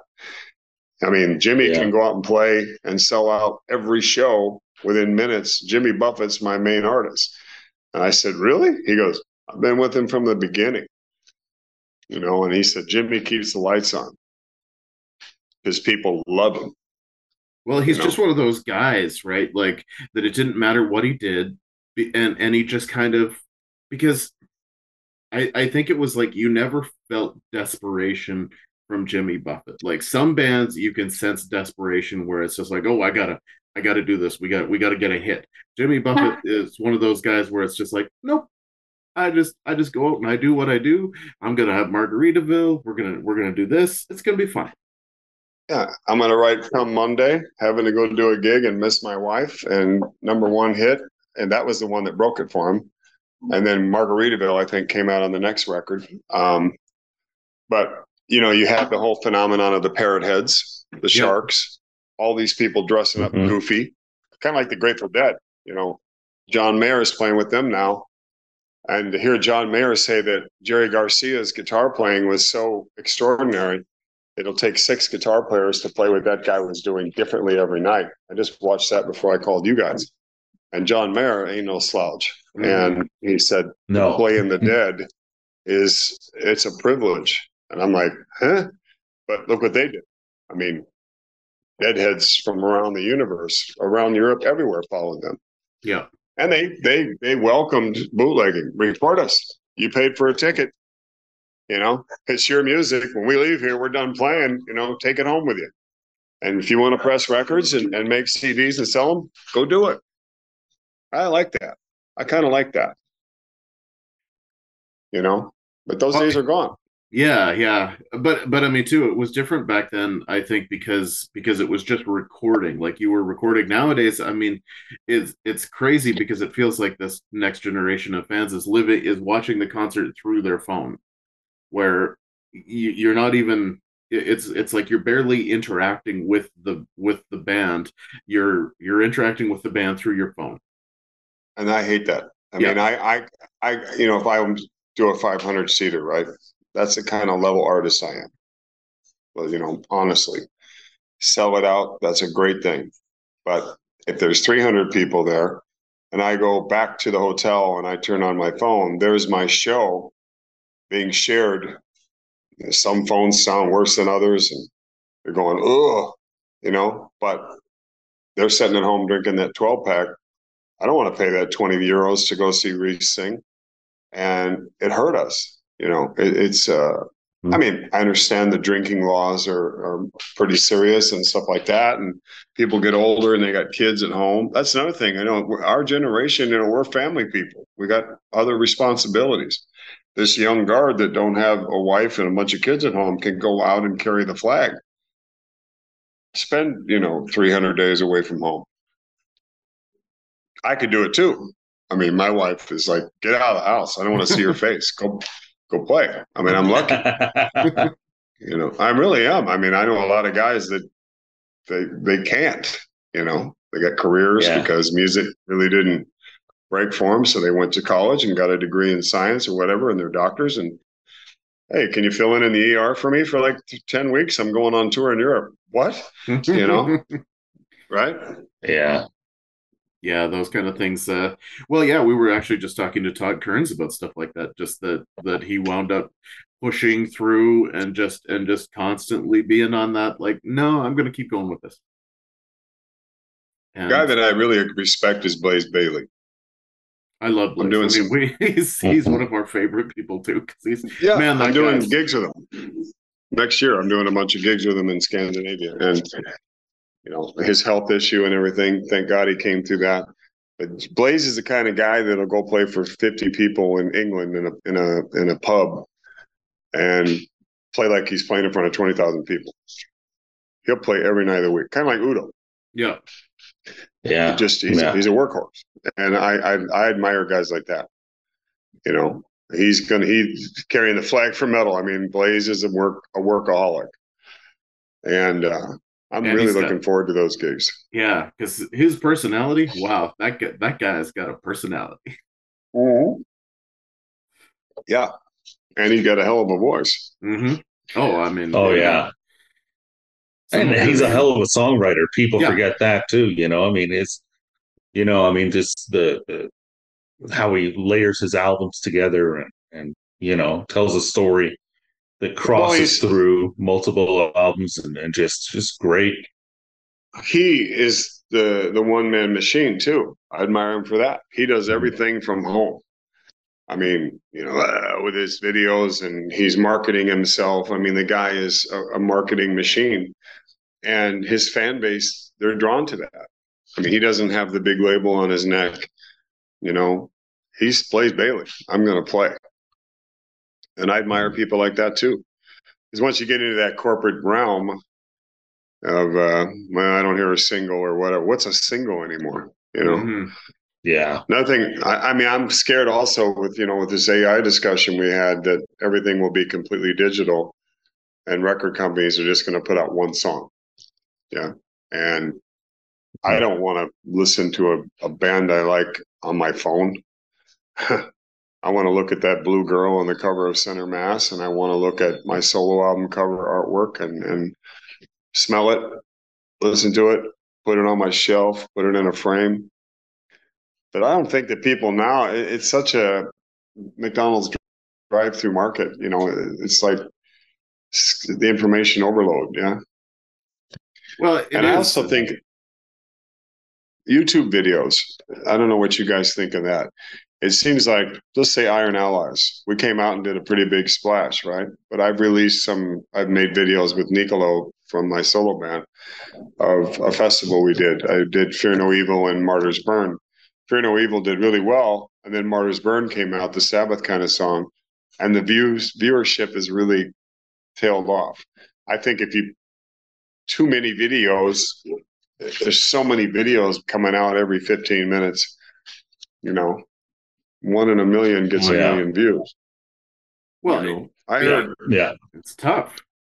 it's just madness, But and then again, if it's a great song, then you see 32 million views, in 1 year, and you're like, whoa, Yeah, I mean, it's YouTube's about the rabbit hole. If you wind up going down the right rabbit hole, then I think and finding those people that connect down that hole. But otherwise, I mean, that's also it's the positive and the negative, because that rabbit hole can lead you away just as fast. I think so. Yeah, and I'm not the guy that knows the answers. I mean, I'm not sure. I mean, what irritates me is the guy that owns Spotify. I mean, he's got more money than Paul McCartney, and he never played an instrument. Mm-hmm.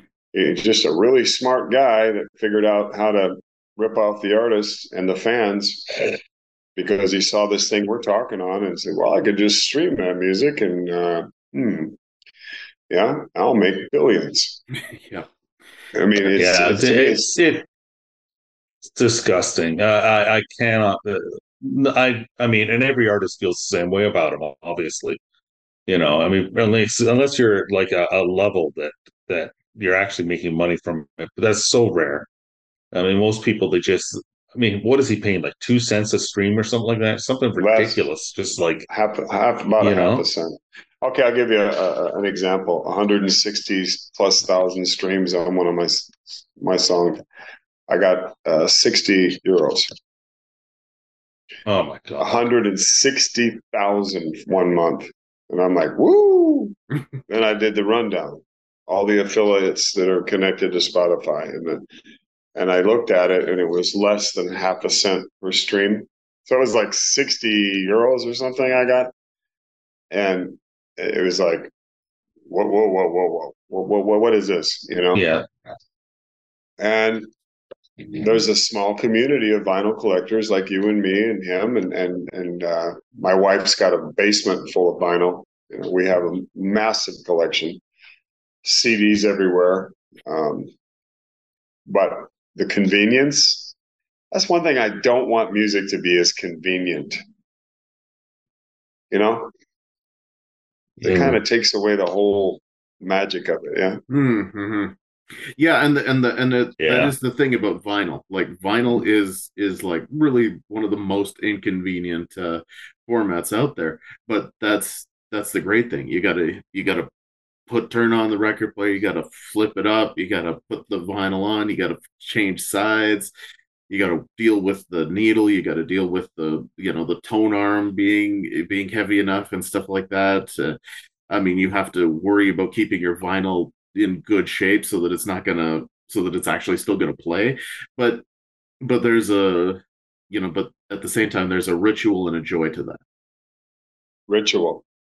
Great word. Great concept. When's the last time you saw a new car that came with a standard CD in the dash? Hmm. Yeah. Yeah, 10 years no, I ago? mean, yeah, exactly. It's all just digital now. I mean, you plug your device in or you connect via Bluetooth and you're done. Yeah. And I kind of liked, oops, I dropped all my CDs on the floor and my muddy boots, and scratch the hell out of that. I got to buy another one. Or, you know, reaching in the back seat trying to drive without getting in an accident. Do you know what I mean?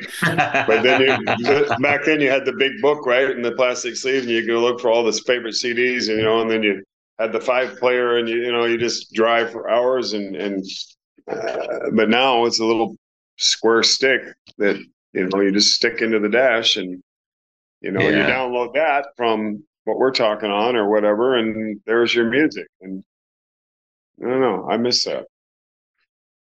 Yeah, and that's the Yeah. thing, right? I Like know.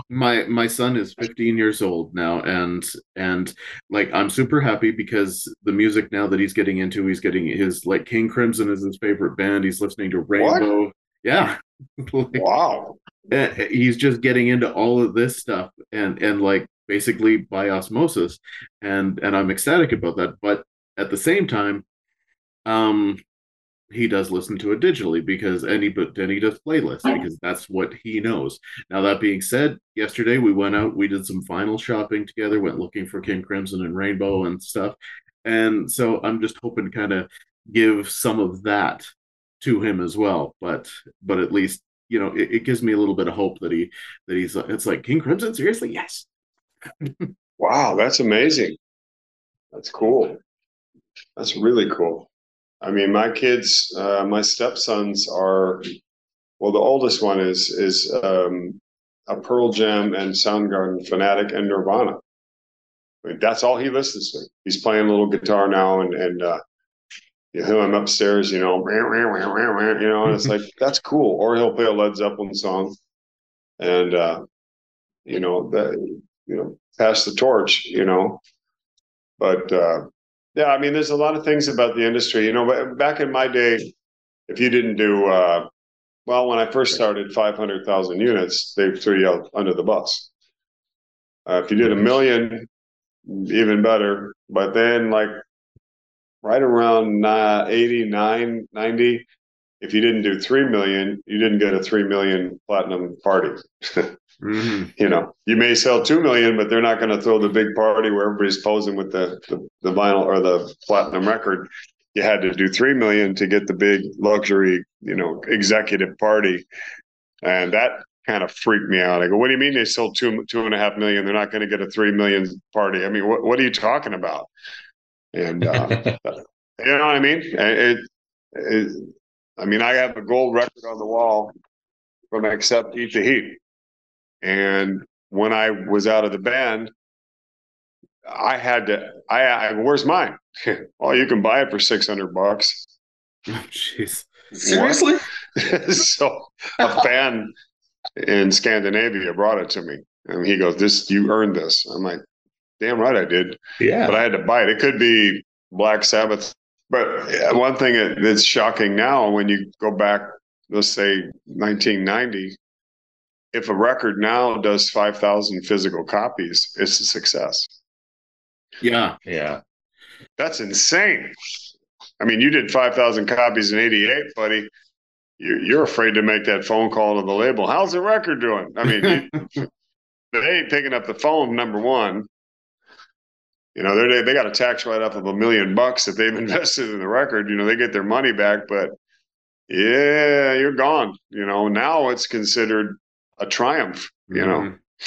Well, because everything streams, so it's just like they're only looking, and it's singles. I mean, like that's the weirdest thing is that it's like an artist doesn't even have to release an album. You can just release like 10 singles over the course of a year and a half, and it's just like, oh, that's good enough. Yeah, it's weird, but so you got to go out and tour because that's where you make a living. Mm-hmm. You can make. It's not just it's not just music that way, though. I mean, there's a lot of things. Like we got our graphic novel. The amount, like it used to be, you know, you would sell 10,000 copies and you'd be fine. Now, if you sell 500, it's a success, right?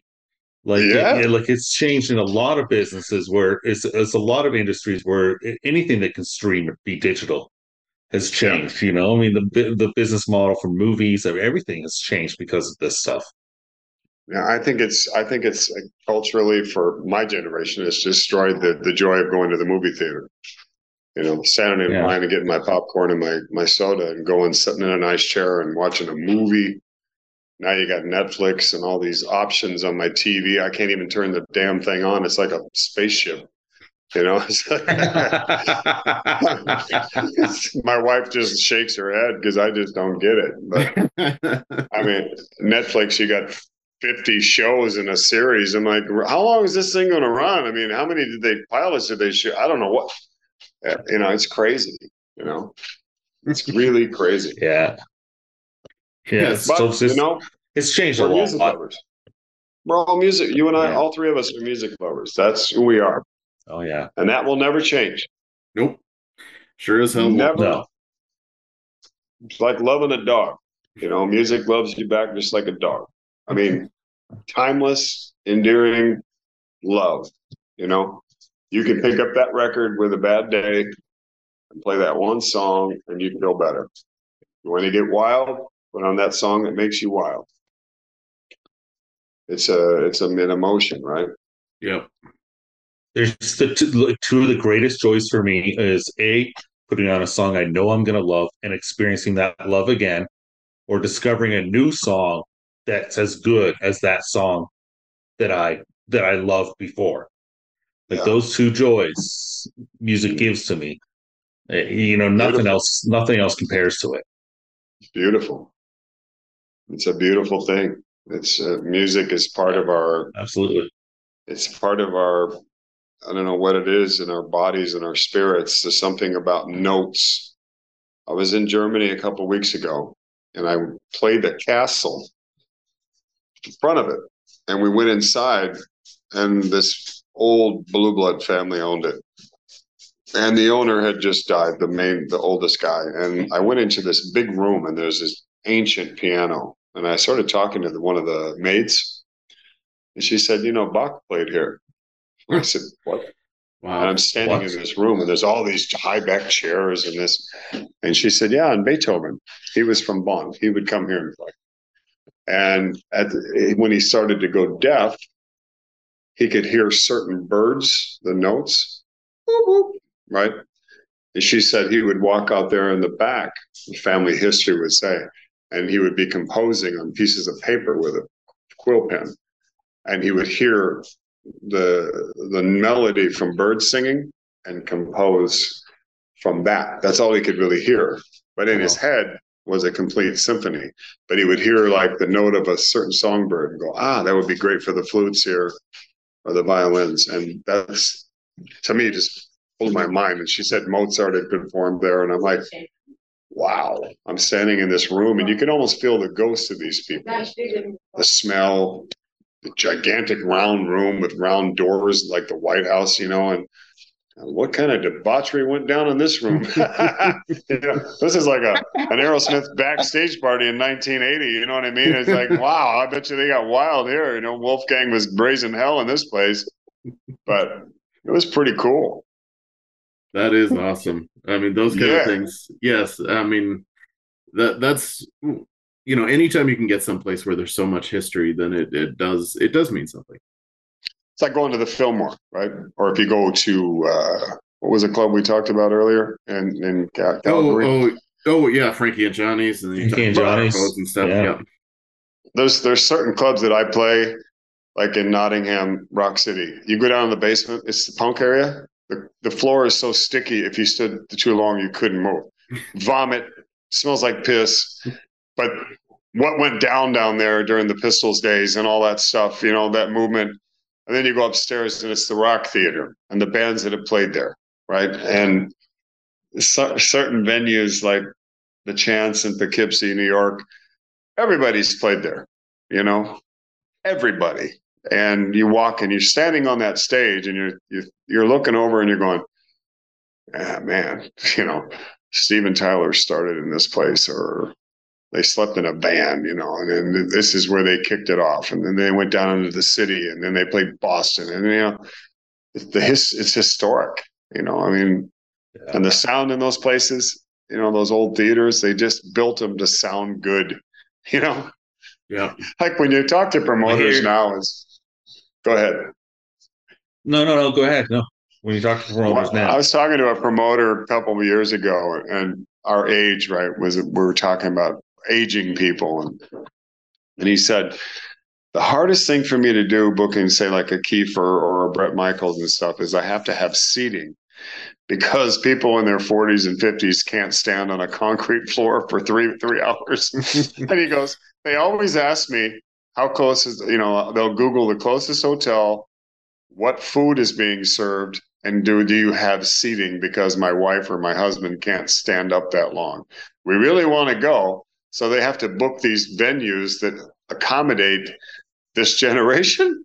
Yes. And I'm like, he's going, man, if it's not bad enough that everything's being streamed and nobody's buying tickets, now I've got to book Brett on a 1,000 seat venue that's got 800 seats so people can sit down and go, every rose has its thorn, and try to put on a show and jump around and be a monkey on stage and be a jumper when everybody's sitting down going, yeah, thank you very much. They're not right there in your face, making faces and, spitting beer at you and, push up against the barricade. It's a whole different ballgame now. And he just looked at me and went, what next? You know what I mean? It's like, it's true though. I mean, I'm sitting there going, please tell me there's seats. Like, I'm at that age, Yeah. I'm like, oh, please tell me I can sit. Like, I'll get up for certain songs, but in between, And you're sitting behind a guy with 10,000 people with phones in the air. Yeah. And you're trying to look around and say, oh, there's the singer. Oh, there's the guitar player. Yeah. What was it? In England is funny because you have a curfew, right, for the trains, the tube. I think 11 o'clock. So you start, if you're the opening band, you start at 7:30, right? You play for an hour, change over, headliner plays for an hour and a half, then everybody's running out the door to catch that last train back to their village because they're drinking like hell and they don't want to drive into the city or wherever it is. They get the tube and pass out and wake up and, in their train station. So that's a whole different beast too, Do they have tube service? Well, the tube doesn't go close enough. That means I'll have to walk about 5 kilometers. Well, I'll wait till you come closer. Yeah, I'll wait till next year. If you could book a date, and you get that a lot, right? If you play my city, I'll damn sure be there. Okay, I'll tell the booker to book St. Louis just so you don't have to drive 30 minutes. Yeah. You Yeah. know, Oh Well, boy. but no, me I'm and playing Brent a few. 4 hours away. You can't drive there, and I get it, you know. Well, that's 4 hours away. Man, I used to drive 8 hours to go see Alice Cooper or something and sleep Yep. outside and wait for tickets. You know what I mean? General Oh admission. yeah, I mean, but I was 18, so. Oh, you know what? I mean, I don't care. I'm 50. When you go to Minnesota, I don't care if I'm driving all night. I'll be there. Oh, awesome, man. Because I know we're going to play like Turtle Lake Casino. We're going to play the 47 Club in Fridley, Minnesota, which is the north side of Minneapolis. Um, yeah, I'll put you guys on the list, man. Come back in the dressing room. Let's hang out. yeah. Let's meet face to We'll face. be there. We'll be Yep. there Awesome. for Absolutely. sure. I Awesome. mean, well, I and I, I Brett's have to. traveling regularly to go see Alice. Yes. Brett's still Yes. traveling to Awesome. go see Alice regularly. So Yep. All the Awesome. time. And I'll hook you up and do whatever I can to make your trip more comfortable and stuff. I have a lot of friends in the area, great. so what I'll do when I start announcing the first dates, you'll see it on my page, and send me a message or I'll send you an email and say, hey, I'm playing here on this day. Uh, Maybe you could Yeah. come to a rehearsal and hang out and Oh meet the yeah. guys. For sure. No, That'd be great. one hundred Great. percent. Yeah. But unfortunately, I gotta go. I have to. Yep. I have to go work out. So I'll just say it. You got to pee. So do yeah. I. There's that too. That always exists. We're at that age, dude. It's time to Yes. pee. But David, I Yeah. mean, we love you so much, We love you too, brother. God and bless you both.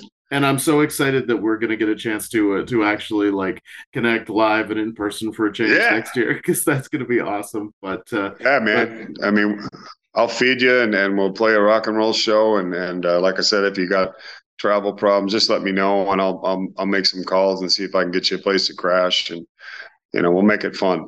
oh, we'll make it work. Don't you worry. Don't It'd you be worry. great. Yeah. All right. And We'll then make it. we will hand you a physical copy of our book, and it will be exciting, and we'll all love it. Yes. Yeah. Yes. Yes. There's a whole list of people we thank, but you know whose name is number one? You know who the first name we thank is? That's right. You guessed it. And Really? In the list of thank yous, the first name is yours. Wow. and Thank you. actually, That's amazing. it's funny because the guitarist plays a big like festival, puts on a big festival. One of those people that's playing in that festival is you. Wow. So, Now you got my interest. Now I got to show that book up. We should do like a podcast maybe that night of the show, like in Minneapolis. Oh, yeah. You know what I mean? We do a live Absolutely. stream, Yep. hang out, promote That your would be book, great. Yeah. and you know what I mean? And then I can zoom in Yeah. and go, see that name right there? That's me. That's Right there. right. Yeah. That's right. The picture we get up. Yeah. We all these fake band names that are playing the show and then one real name. And then you. Wow. I live in a world of make believe, so it's perfect anyway. So Well, God bless you, brothers. All right. and please just Thank tell you, sir. everybody, as per usual, tell everybody how they can keep up with you. Absolutely. David Reece official, Facebook, Instagram. Cherry Red Records has Bangalore Choir, Center Mass. Iron Allies is on AFM. I have a new solo album in the can, which I'll be announcing soon. I have 2 labels that we're at war right now. Money. I'm trying to figure out how to pay for it, but I got one guarantee that probably I'll fall back on. I'll know at the middle of the month. Yeah, if you want to find me, I love to chat. Messenger me. If we're on the friends list, just say, hey, what's up, dude? I'll say, what's up? Ciao from Italy. And again, best of luck to you and the book. Buy their book. And if I can help in any way, just let me know. Link it to my page, man. Go ahead, advertise all you want. Yeah. You bet. Well, And thank you, sir. I got to tell you, right now, Cherry Red Records, if you go to get Bangalore Choir Center Mass 2 CD edition, out of stock. So Out of stock. you got to be quick. Out of stock. Whoa. So how That's about good that? news. funny thing that my manager didn't happen to mention that to me today. I'll have to make a phone call after I pee. Yes, that's hey, Okay. we're out of stock. All right, guys. I love All you, man. right. All right, We love you David. too. Thank you Thanks very so much. much. All right. Take care, brothers. Talk to you Bye-bye. soon. All right, bye now. I'll talk to you soon. Bye.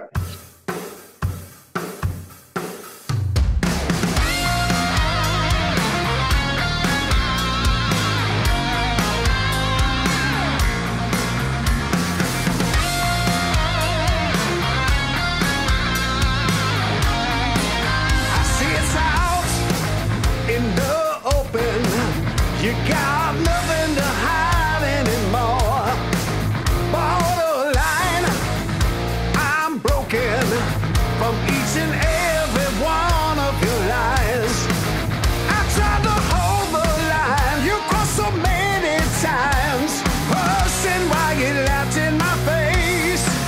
Take back this heart of mine. There ain't no time to waste. Back to life, I look to the light. Time to get back in the game. Back to life, I'm leaving the night, burning my heart like a flame. Yeah.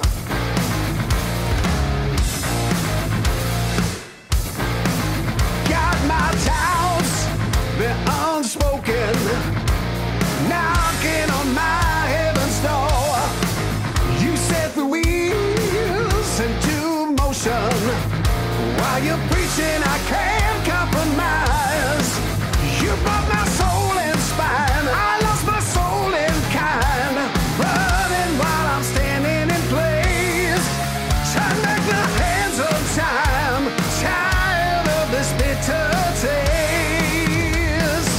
Back to life, it's black and white. Ain't no need to explain. Back to life, I'm ready to fight. Leaving my stake in the claim. Whoa, that's my name. Yeah.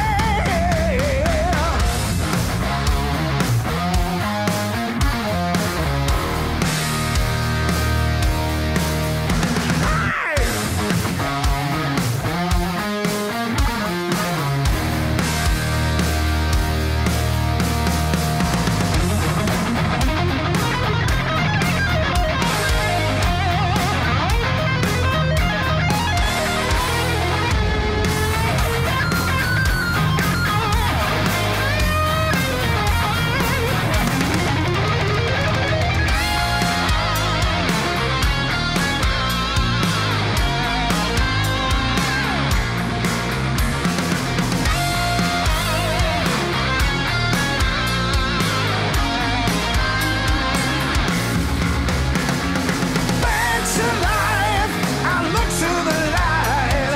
Time to get back in the game. Back to life, I'm leaving tonight.